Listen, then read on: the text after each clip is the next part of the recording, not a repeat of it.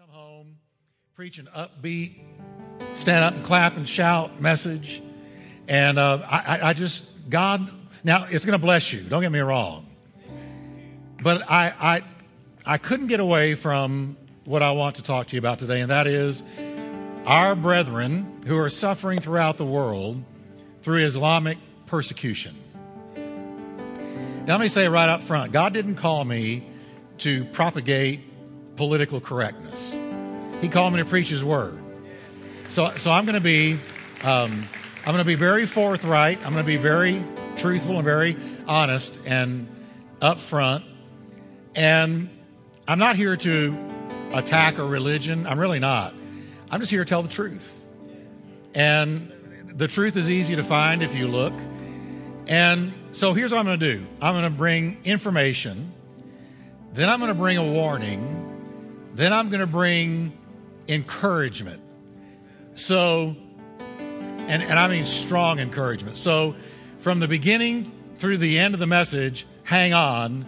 You're going to be encouraged in the end. But until then, you're going to get informed. Okay?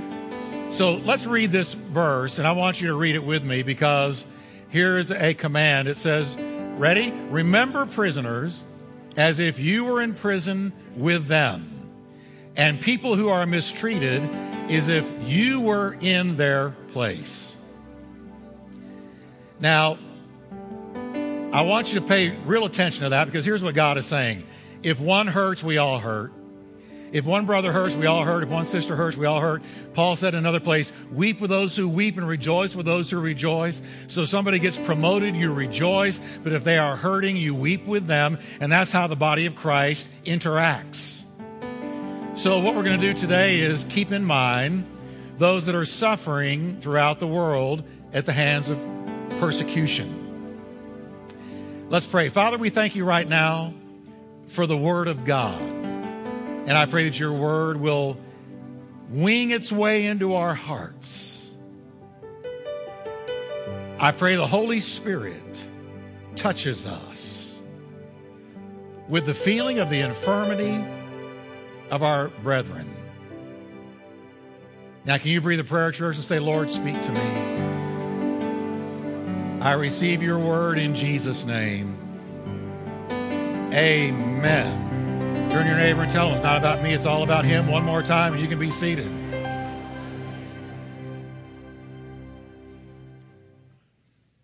I don't know how much of the news you watch or read. But if you watch any of it, well, of course, American media isn't telling us most of what's going on. But you at least know that throughout the Middle East and Iraq, Egypt, Africa, and many other places in the world, there is a storm of Islamic persecution that has been unleashed against Jews and Christians, primarily. Not only, but specifically and primarily. People like you and me and our children, dads and moms, uncles and aunts, and elementary school children and babies and teenagers have fallen under the gun of Islamic persecution. Pope Francis has recently stated, the persecution of Christians today is even more virulent than in the first centuries of the church. And there are more Christian martyrs today than in that era. Now stop and think about that statement. Because when we talk about, the first century church, we always talk about how that wicked Nero and all the other Roman emperors so viciously persecuted God's people. And Nero taking Christians and putting them on stakes and covering them with pitch and lighting them as torches to light his garden. We hear all those terrible stories. And even Fox's Book of Martyrs is how the church was built on the blood of martyrs. But here is the Pope saying that martyrdom, Christian martyrdom, is more today than then. And here we are, we're in a little protected bubble, a bubble which is getting thinner by the day. So what I believe is it's time to pull our heads out of the sand and blow a trumpet and tell the truth. Now, what's even worse to me is that the atrocities against Christians at the hands of these brutal Islamic terrorists are being really largely ignored. Our woefully biased, left-leaning, agenda-driven news media breaks speed records to cover the shooting death of one teenager in St. Louis, as bad as that was. Yet they, along with the White House, respond with virtual silence to the wholesale torture and massacre of men, women, and children just because they are Christian. I believe the Western church is going to have to wake up, and I said in the first service, I'll say it again in this one because you don't know which one's going to go on the radio. To any pastors listening, I love pastors. I fellowship with pastors. I minister to pastors. But pastors, it's time for us to get out of the church bubble, bless me club, and start telling the truth about what's happening to our brethren around the world.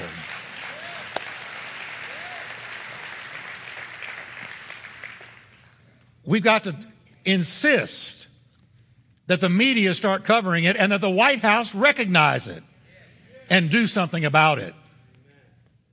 Now, like I said, I'm going to be very blunt. I'm going to be very open and very truthful and straightforward today. I want to clear up some disinformation about the difference between Islam and Christianity. Now, I'm not going to say anything that is not found in their own Quran. I'm not going to say anything that is not in the historical record. I have no personal axe to grind. I'm just going to tell the truth. We're told by many today that Islam is a peaceful religion. President Bush, as you know, went on record following 9/11 and said Islam is basically a peaceful religion. And on top of that, we're told by some that we all worship essentially the same God. The God of Islam and the God of Christianity or the God of Judaism are one and the same, that it's just different names for the same God.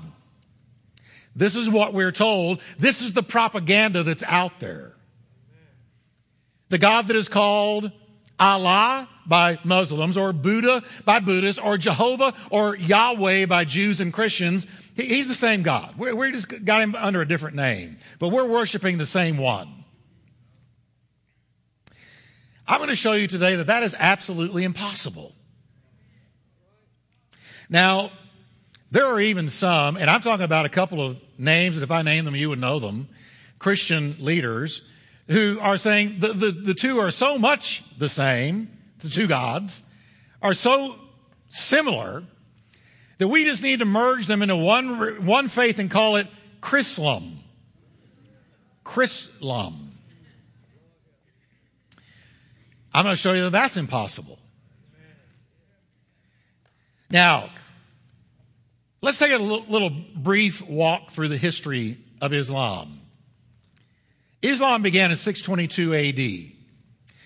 The name Islam, you should know, means submission, to be in subjection to be dominated over. The meaning of its name is in line with Islam's goal, which is total world domination under the rule of what is called Sharia law. Now, that's straight out of their Quran. That's straight out of their founding documents. If you ask a knowledgeable Muslim, what is your goal? What is Islam's goal? World domination. And I'm going to read it to you. In the equivalent of their Bible, which is the Quran, it says in chapter 61, verse 9, quote, "He it is who has sent his messenger Muhammad with guidance and the religion of truth to make it victorious over all other religions." Let me say that again. Victorious, as in conquest, over all other religions, including Judaism, Christianity. Even though the infidels, and that's you and me, any non-Muslim is an infidel. Even though the infidels hate it, end quote. Now let me just summarize that. It's easy. Islam's goal is world domination under Sharia law, no matter whether or not those subjected to it hate it or not. In other words, it's not a voluntary joining, it is by conquest. When Muslims or Islam takes control, their dominance is carried out by Sharia law.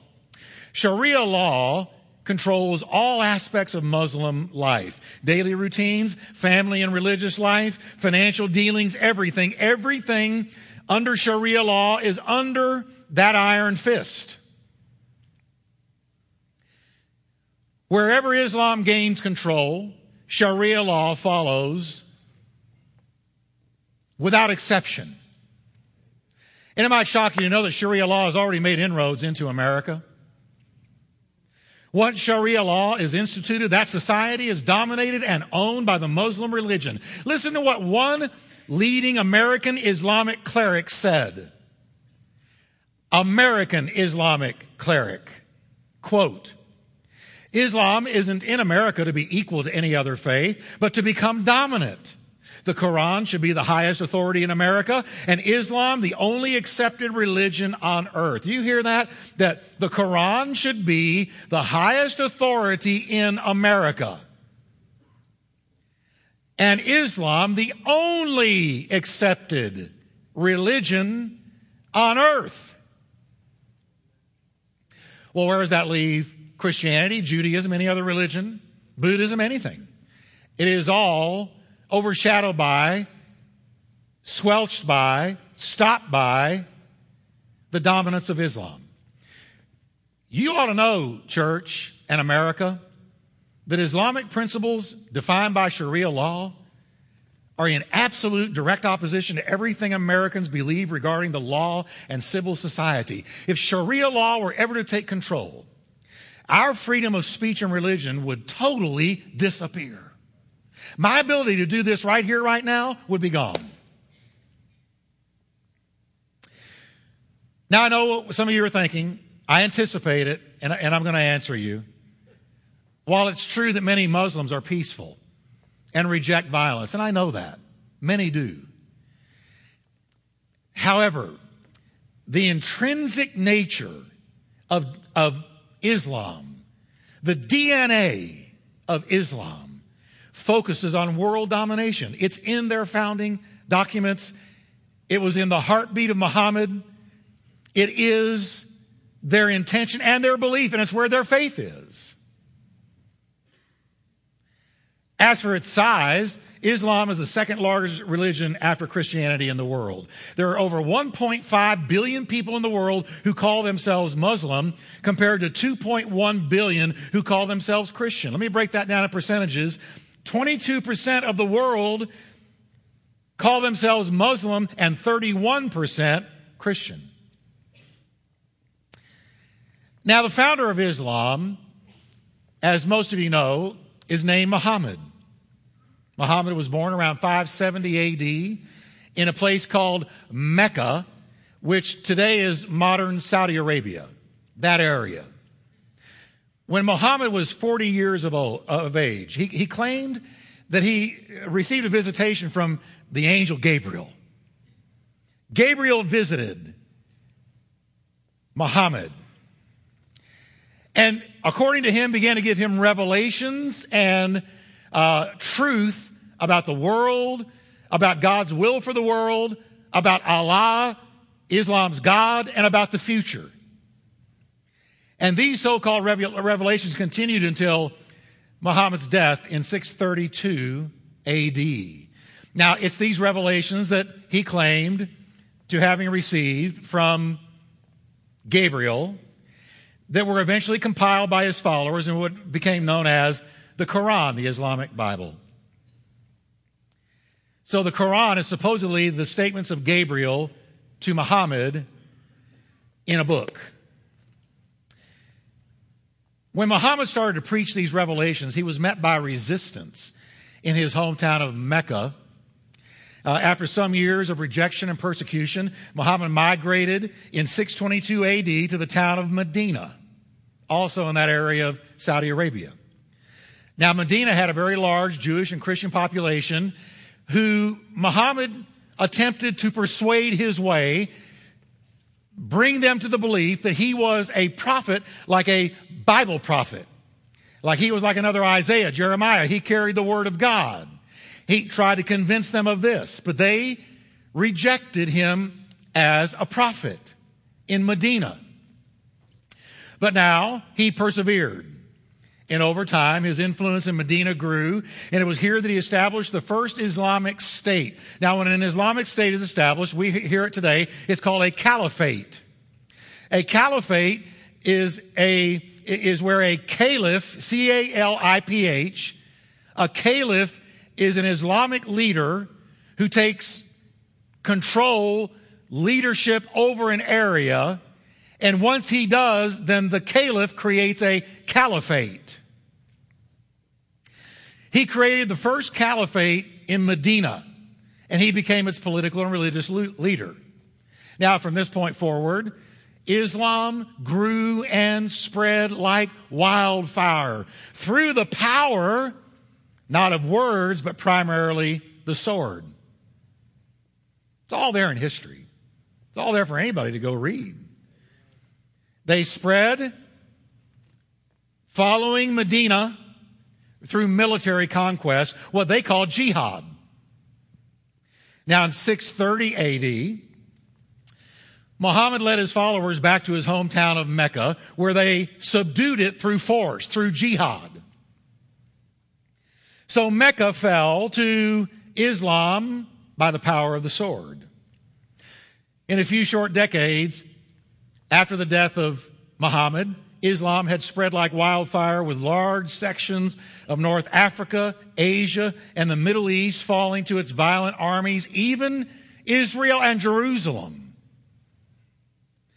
Now, these facts alone, stay with me and think with me for a minute, church. These facts alone should tell you that Islam and Christianity are polar opposites. The Lord Jesus said, "By their fruits you shall know them. Every good tree that bears good fruit, but a bad tree bears bad fruit." Now, you notice right there that Jesus is telling you and me to judge. You know what the most popular Bible verse out there is in the secular culture, with the folks that don't go to church and don't know the Lord? Well, they know this one: "Judge not that you be not judged." You're not supposed to judge. Who are you to judge? And they quote Matthew 7, verse 1. But here's the deal. Of course we're to judge. Jesus wasn't telling us to put blinders on our eyes when he gave us that verse. He was saying, don't involve yourself in self-righteous, condescending judgment. Don't judge others for what is in your own life. But he never said don't judge. How in the world am I going to tell if a piece of fruit is good or rotten unless I judge it? Come on.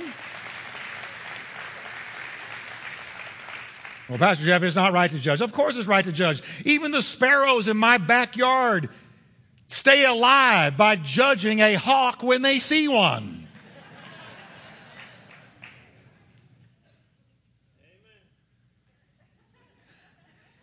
I mean, they know the shadow of that hawk when it comes. I've watched them because I feed them. All of a sudden, you'll hear this flurry of wings. They run up against the window. They got out of there. They fled in 100 different directions. You look, and way out there is a hawk. A blue jay can fly up. Hey. A cardinal can come along. They don't do a thing. They know what a hawk looks like. They know how it flies. They know what it sounds like. They know their enemy. They judge, and by judging, they stay alive.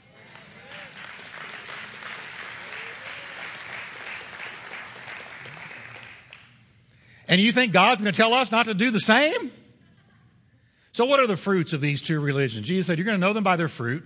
Every good tree bears good fruit, and a bad tree bears bad fruit. So what are the fruits of these two religions, Christianity and Islam? Let's look at the two founders. Because as is the root, so goes the fruit. Whatever the root is, and the root of any religion is its founder, then the fruit will be according to the root. So, what did the two founders teach? What was their message?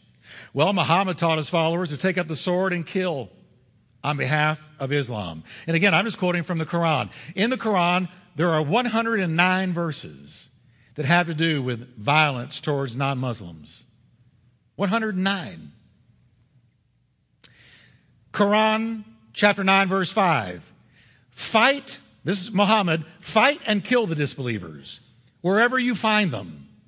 Take them captive, harass them, lie in wait, and ambush them using every stratagem of war. Quran chapter 9, verse 14.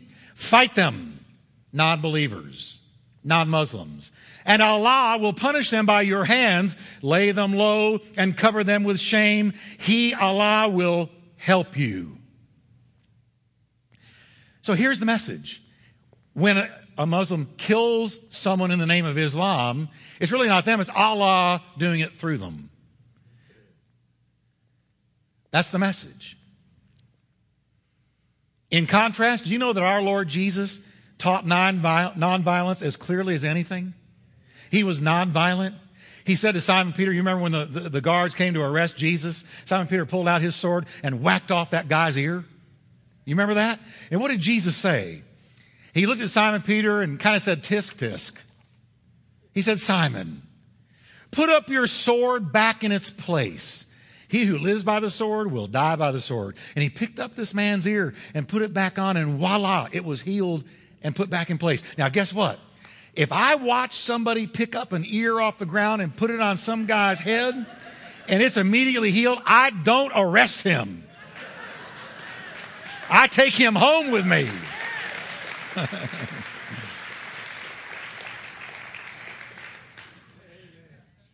Come home with me. Jesus told Pontius Pilate, who couldn't understand why he wasn't fighting, why he wasn't standing up for himself. Jesus said, here's why. My kingdom is not an earthly kingdom. If it were, my followers would fight to keep me from being handed over to the Jewish leaders. But my kingdom is not of this world, so my followers don't fight.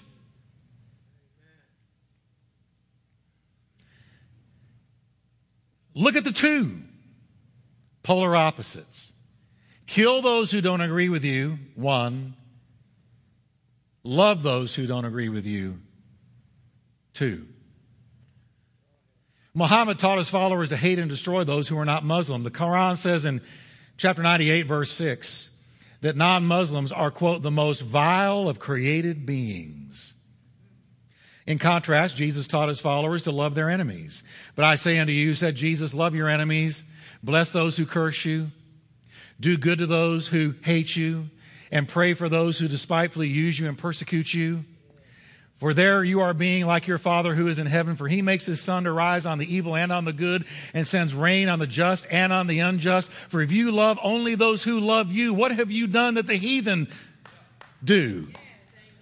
See, Jesus said, I'm taking you a step above that. When you've got an enemy, I want you to love them. Not hate them, reject them, spurn them, ostracize them, or kill them. And what about Islam's beliefs? Now, one day, Paul the Apostle in 1 Timothy, he wrote a really small encapsulated statement of faith. And here it is. I love it. And we're going to put it up here. He said in 1 Timothy 2:5, for there is one God and one mediator between God and men, the man, Christ Jesus, who gave himself a ransom for all. Isn't that an amen verse? Isn't that a great one? Now, the followers of Islam would agree with the first 5 words in that verse.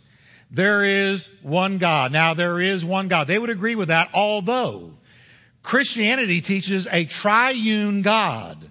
That there's God the Father, God the Son, and God the Holy Ghost. He is 3 in 1. But Islam says one God, not triune, but one. His name is Allah. He's not the same. But they would agree with the first 5 words. They could go with us there. For there is one God. But the similarities stop there. They would not agree with there being one mediator between God and man, the man Christ Jesus, because they believed that Muhammad was the mediator between man and God, not Jesus. Nor would they agree with the last part of the verse that claims that Jesus gave his life a ransom for many. They would not agree with that because you know what? Islam teaches that Jesus did not die on the cross, but rather that Allah raptured him away to heaven to protect him from the Jews. So, according to Islam, there's no death on the cross by a sacrificial lamb. Jesus was not the Son of God. And John tells us in 1 John that whoever says Jesus didn't come in the flesh, that God didn't come in the flesh in the person of Jesus, is Antichrist. It's Antichrist. So if a religion says, well, Jesus was not the Son of God, he didn't die on the cross, and he did not give his life a ransom for many, the spirit of that is a spirit of Antichrist. Only an Antichrist spirit would seek out and kill Jews and Christians.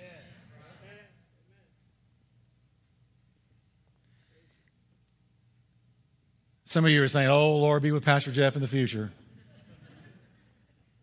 You know what? I wish every pulpit in the country was just getting up and telling the truth about what we're dealing with.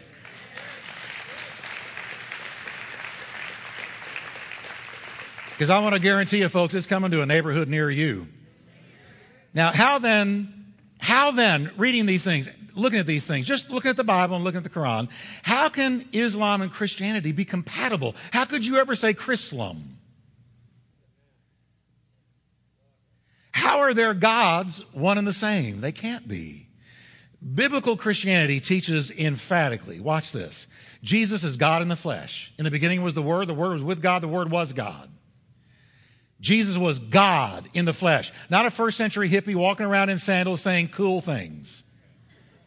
He was God wrapped in skin, identifying with our plight, dying for our sins, rising from the dead on our behalf so that we could be redeemed from the consequences of sin and snatched from the clutches of an angry devil.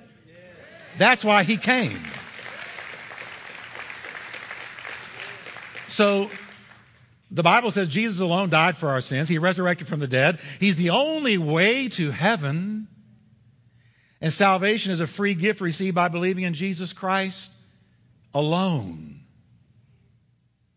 Let me put it to you this way. If you're here today and you have never said, Jesus, I believe that you died for my sins, and I turn to you by faith. I've heard the gospel. God so loved the world, he gave his only begotten Son, that whoever believes on him would not perish but have everlasting life. I heard that, and I got convicted. And Lord, I believe that what I heard is true. You are the Savior of the world. And so I ask you to forgive me of my sins. Come into my heart and forgive me and redeem me. If you've never done that, you're lost.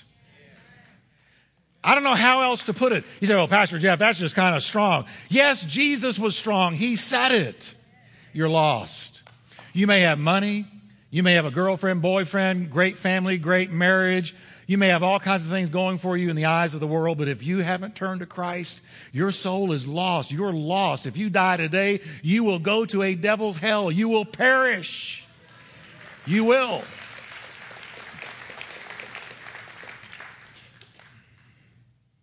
Jesus said that.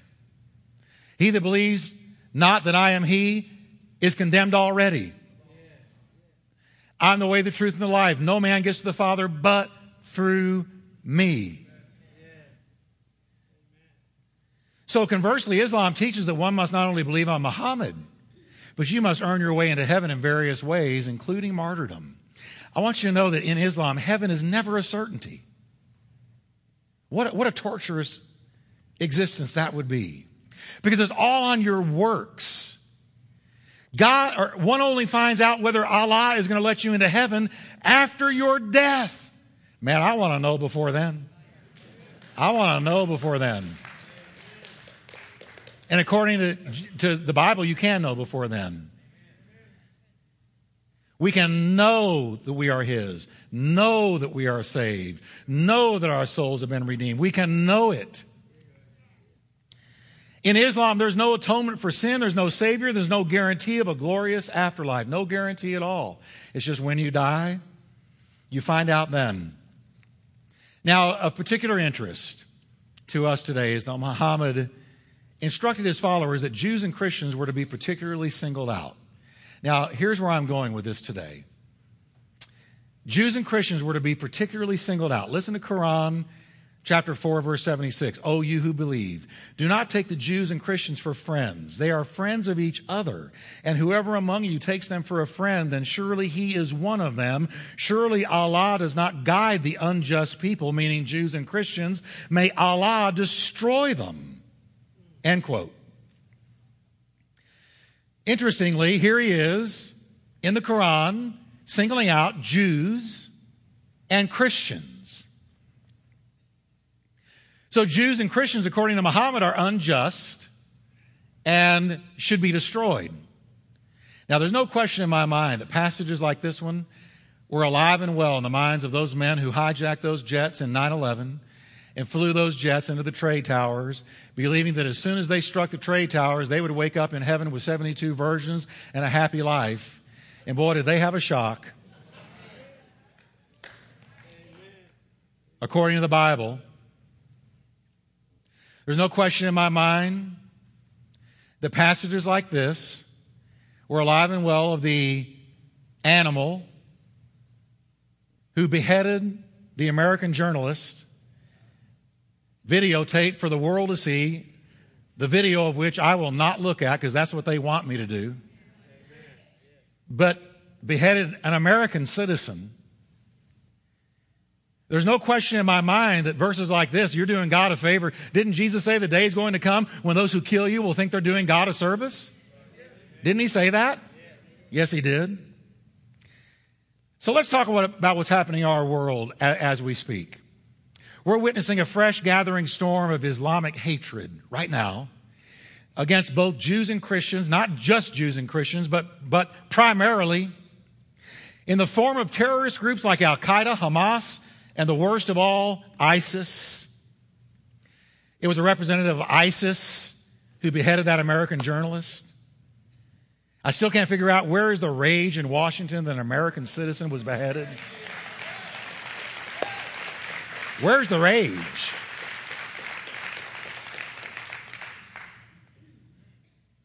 But that's another topic. The land of Israel is now totally surrounded. Let's just look at Israel for a minute. Land of Israel is now totally surrounded by predominantly Muslim nations dedicated to her destruction. Since Israel withdrew from the Gaza Strip as a peace step in 2005, terrorists have fired more than 11,000 rockets into Israel, the apple of God's eye, God's land. Now, I'm not saying the Jewish people are better than anybody else, but here's the deal. They are God's covenant people. They are the apple of his eye, and that land is the apple of his eye. That land is the land he gave to Abraham, Isaac, and Jacob, starting in Genesis 12, 1 through 3. So no wonder Satan hates that land. 11,000 rockets. Can you imagine? Count from 1 to 11,000. See how long it takes you. And imagine every number being a rocket aimed at you. These rockets have the capacity of striking key cities like Tel Aviv and Jerusalem. Over 5 million Israelis are currently living under the threat of rocket attacks each and every day. Can you imagine waking up every day? Is the siren going off before noon? Is it going off before I get to work? What are we going to do if it goes off and the kids are in school? More than 500,000 of these Israelis, of the 5 million I just mentioned, who live under the daily threat of rocket attack, over 500,000 of those have less than 60 seconds to find shelter after a rocket is launched from Gaza into Israel. So the alarm goes off and you know you've got 60 seconds to find an air raid shelter. Every day it is, okay, kids, I may have to come get you. Here's what you do. Here's what I'll do. Here's where we'll meet. 60 seconds.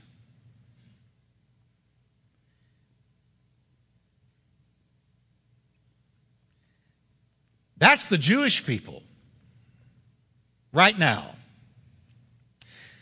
As for Christians, reported cases of Christians killed for their faith worldwide, watch this, doubled in the year 2013 from the year 2012. So the number of Christian martyrs in 2012 doubled in 1 year.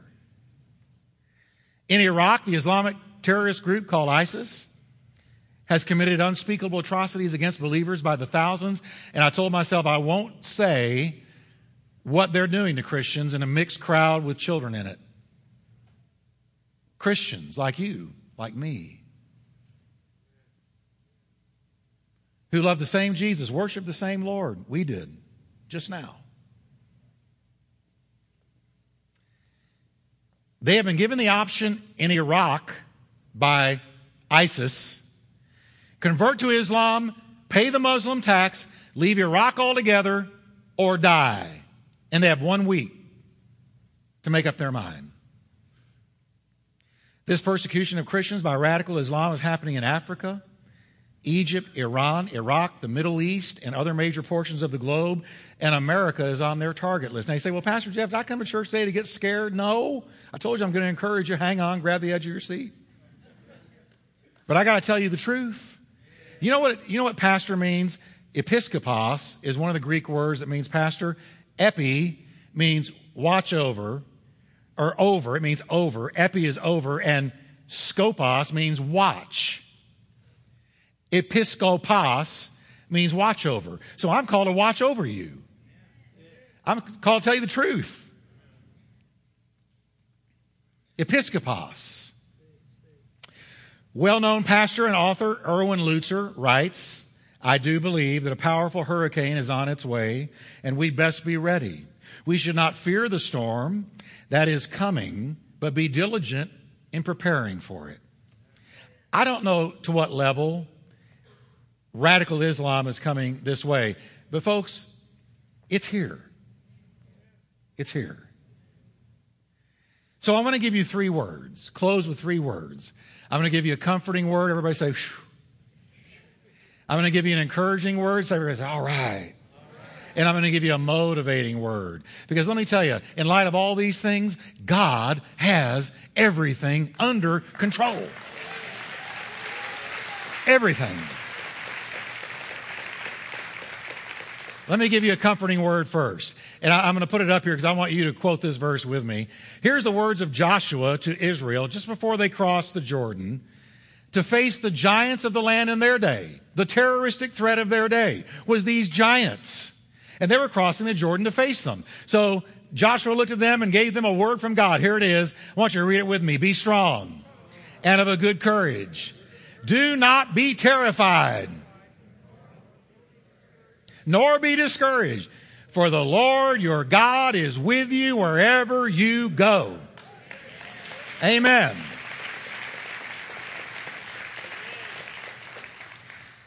Now here is an encouraging word. And I'm quoting the words of Elisha. You remember Elisha and his servant were in the tent. The servant Gehazi woke up in the morning, looked out the tent, and he was surrounded by the Syrian army. And he basically said, alas, master, it's over. It's been great. Been real knowing you. This is the end. This is the end. And Elisha just kind of said, oh, Lord, please open his eyes. And I want us to read together what he said to the servant. Are you ready?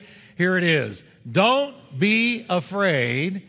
Those who are with us are more than those who are with them. And then God opened up his eyes. And he saw the mountains surrounding them, filled with chariots of fire and the angels of God. And I want you to know, folks, that for every demon spirit in the world, there are 2 angels that did not fall. And we have with us God the Father, God the Son, and God the Holy Ghost. And if God be for us, who can be against us?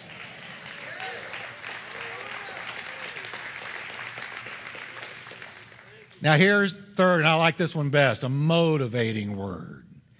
I'm going to quote the words of the Apostle Paul because Paul held on to the power of the gospel of Jesus Christ. He said, let me tell you about the unparalleled power that is in the gospel. He said, I am not ashamed of the gospel because it is the power of God. Can everybody say that with me? It is the power of God. For the salvation of everyone who believes, first for the Jew, then for the Gentile, let me add, and for the Muslim. Did you know that Muslims are being converted to Christianity all over the world? Do you know that angels are appearing to Muslims where Christian witnesses cannot go and preaching Jesus Christ to them, and they are being saved? The power of God is manifested in the gospel of Jesus Christ. So let me tell you what our resolve is. No matter what happens, what comes our way, how far into America radical Islam infiltrates, we are more determined than ever to take this mighty gospel of Christ to as many as possible, in as many ways as possible, as quickly as possible. And I believe that a church that stands up and refuses to compromise on the blood, on the word, on the person of Christ is the greatest force in all the earth. And this whole thing could be turned by the preaching of the gospel. I believe that. So I want us to stand together today, can we?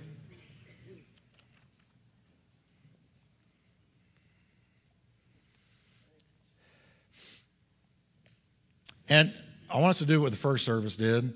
You may not, I'm not trying to make you uncomfortable, but take the hand of the person next to you. And we're going to do what the verse we read in the beginning instructed. We're going to remember those who are being tortured, persecuted, martyred, as if we were them. Let's pray together. Bow in prayer. Father, we come to you with the persecuted Christians all over the world, moms and dads, teenagers, children, babies, who are facing this terroristic threat eye to eye, who have lost loved ones, whose lives are in jeopardy every day. We pray for them today. Lord, we lift our brethren up to you. We pray that you will send them relief. We pray that as the angel appeared to Peter in the prison, that, Lord, they will experience visitations from your comforting hand. We pray that you will send them supplies, food, water, miraculously. That you will move on nations to carry in relief. We pray, Lord, that you will give them great courage. And we pray that their gospel, the gospel of Jesus, the force of that gospel, will begin to undermine this terroristic movement and defeat it. Lord, we know that it will happen not by might or power, but by the Spirit of God accompanying his gospel. And Lord, we pray for Jerusalem. We bless Jerusalem. We pray that you will watch over that apple of your eye, your people, though they are in rebellion against you and have thus far as a nation denied you. They are yet your covenant people, and we pray for them and bless them and pray for your hand to be on them in protection. And most of all, Lord, we pray for our country right now, that the gospel of Jesus, preached under the anointing of your Spirit, by bold Christians who are not apologizing for it, will turn the tide and send revival once again, Lord, into the schools, into the government, into homes all over America. Moms and dads will come to Jesus, and there will be a move of salvation like we have never seen. We ask you for it, Father. Now, with our heads bowed, you're here today and you can say, Pastor Jeff, I used to walk with the Lord, but I've drifted. And I so sense his call to come home. Or maybe you've never said, Jesus, I come to you by faith, forgive me of my sin, and come in. You can do it today. You can be saved today, like many were in the first service. With your heads bowed, if you can say, Pastor Jeff, I'm in one of those two categories, and I'll let you pray with me. I want you to raise your hand. Do it quickly. Lift it up. I need Jesus. I need him. I need to come home. I see you. God bless you. And God bless you. And God bless you. Several of you. I want you to do something right now. You see, this is a moment we may never have again like today,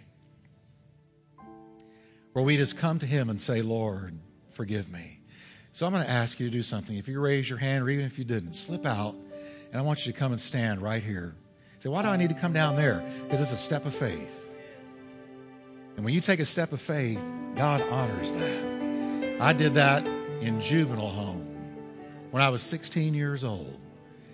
And you come and you just say, I need Jesus today. So if you raise your hand, I want you to come. Nobody cares. Nobody's looking at you. I just want you to come and let's pray together. As we sing, you come. Thank you, Lord. Thank you, Lord. Thank you, Lord.